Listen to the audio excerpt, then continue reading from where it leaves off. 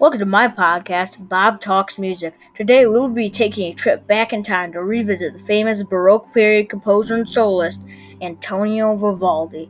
Vivaldi was one of the most famous composers of his time and made a lot of great music, so let's get into it.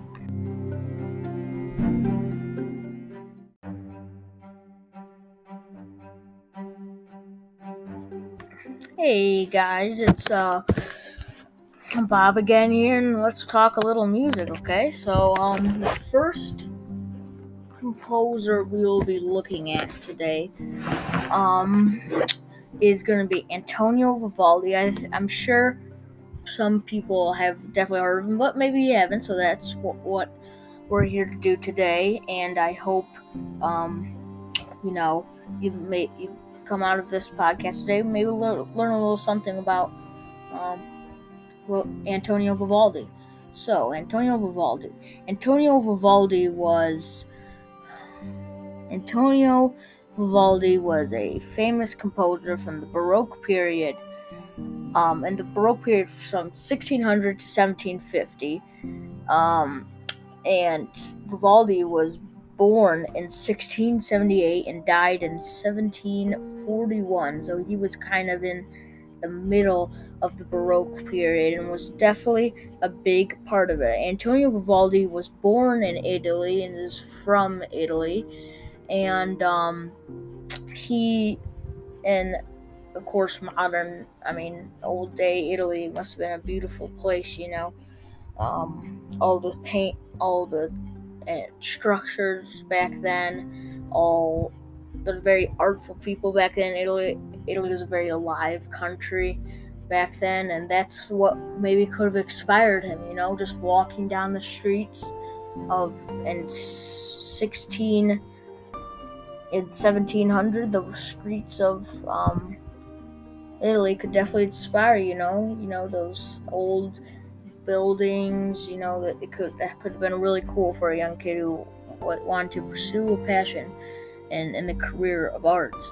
And so, fun fact about Antonio Vivaldi: the day of his birth was actually a earthquake in Italy.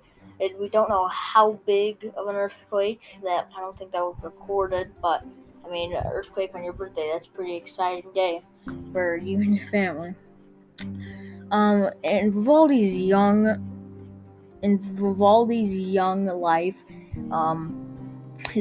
he did many things. He was a priest for an orphanage and taught, the kids there, and was just a priest there. He didn't really enjoy that much.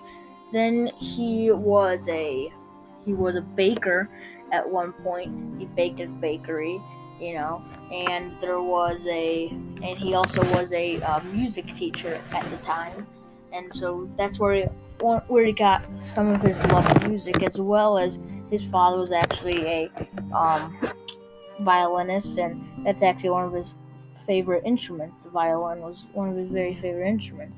So I just found that pretty cool, You could go down the street, go to the bakery, say hi to people there, everyone knows you. At the church and at the orphanage, everyone knows you there. And also at the school or place he taught at, everyone knew him there. He was probably a pretty popular guy.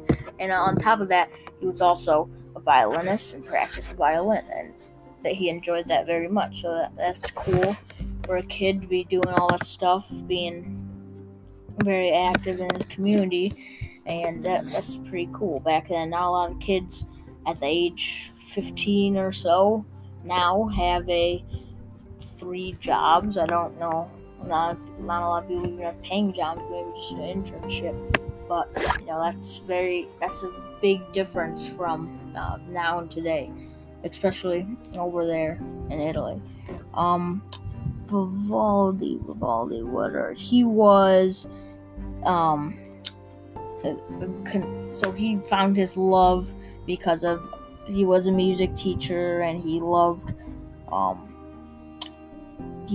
his father was also a big violinist, but most of his music that he played and he wrote was string instruments, but you could also hear maybe some pianos and even harpsichord in the background of some of his music.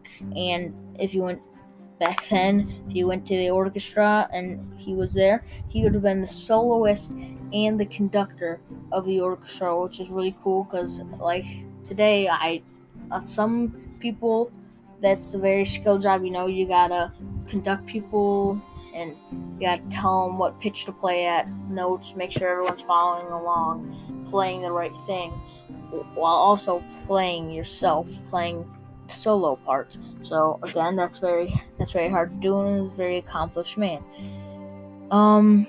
Again, most of his songs were played by string instruments, and like I said, his favorite instrument was violin. So especially because orchestras were way smaller than they were back then. If you watch some videos of people not reenacting his music, not really reenacting but playing it, it's a very, very small orchestra. It's 20-30 people, and that's mainly just string instruments and maybe a harpsichord in there. And so that's another cool thing about the Baroque period and back then, that it was just much smaller than right now. Some of his most famous pieces of music one of them was the Four Seasons. You could look up Four Seasons. It's a couple of songs, 4 songs about each season, and he wrote them thinking that these songs were, when he played these songs, he could image the season in his mind: winter, spring, summer, fall. And those are some pretty cool pieces. I recommend them to you. If you check them out, they're really cool pieces to play or just listen to. And he also wrote Gloria, which, if you may go to church, you could hear that in church, and you can also look that up too. That's a very good song to sing, especially if you're in a church choir. That's why you mainly hear it at church. And another fun fact that J.S. Bach, who we will be getting into in a future episode, he actually admired Vivaldi and his music, which is pretty cool when you're one of the greatest composers of all time, and another one of the greatest composers of all time, especially in the Baroque period, likes your music and kind of listens and admires you. That's a big accomplishment, and that's really cool. I'd be honored. That's like, you're Trace McSorley and you're being admired. Well, of course, Vivaldi is much bigger, but you're a professional athlete and you're admired by Patrick Mahomes. You say, I take after him. That's a big deal. And so, yeah, so I think that's really all on Vivaldi. Picturing back then, maybe you could travel back in time, go to the orchestra. You're getting your little monocles on, you're going with the wife and kids, and you go and it's Antonio Vivaldi's playing the Four Seasons at the orchestra today, and you just get to go there, sit down, and little did they know that people back then were listening to one of the greatest composers of all time. And that really is something to think about, and not a lot of people today are writing pieces for orchestras and stuff, and we might not have a famous conductor. We have all these pop singers like Harry Styles and all these people, but we might not have another great composer. So, you just think back then how lucky some people were to see the greatest composers of all time, and they get to hear the music live, played by them and conducted by them. So that's really cool.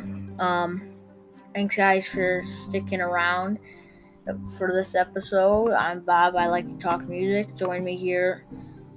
I'll be posting a little more frequently in the next couple days, and in the next episodes following, we'll get into people like Bach, Mozart, Beethoven, all those guys. So, thanks, guys. I'm Bob, and I like to talk about music. Join me here. Thanks, guys. So.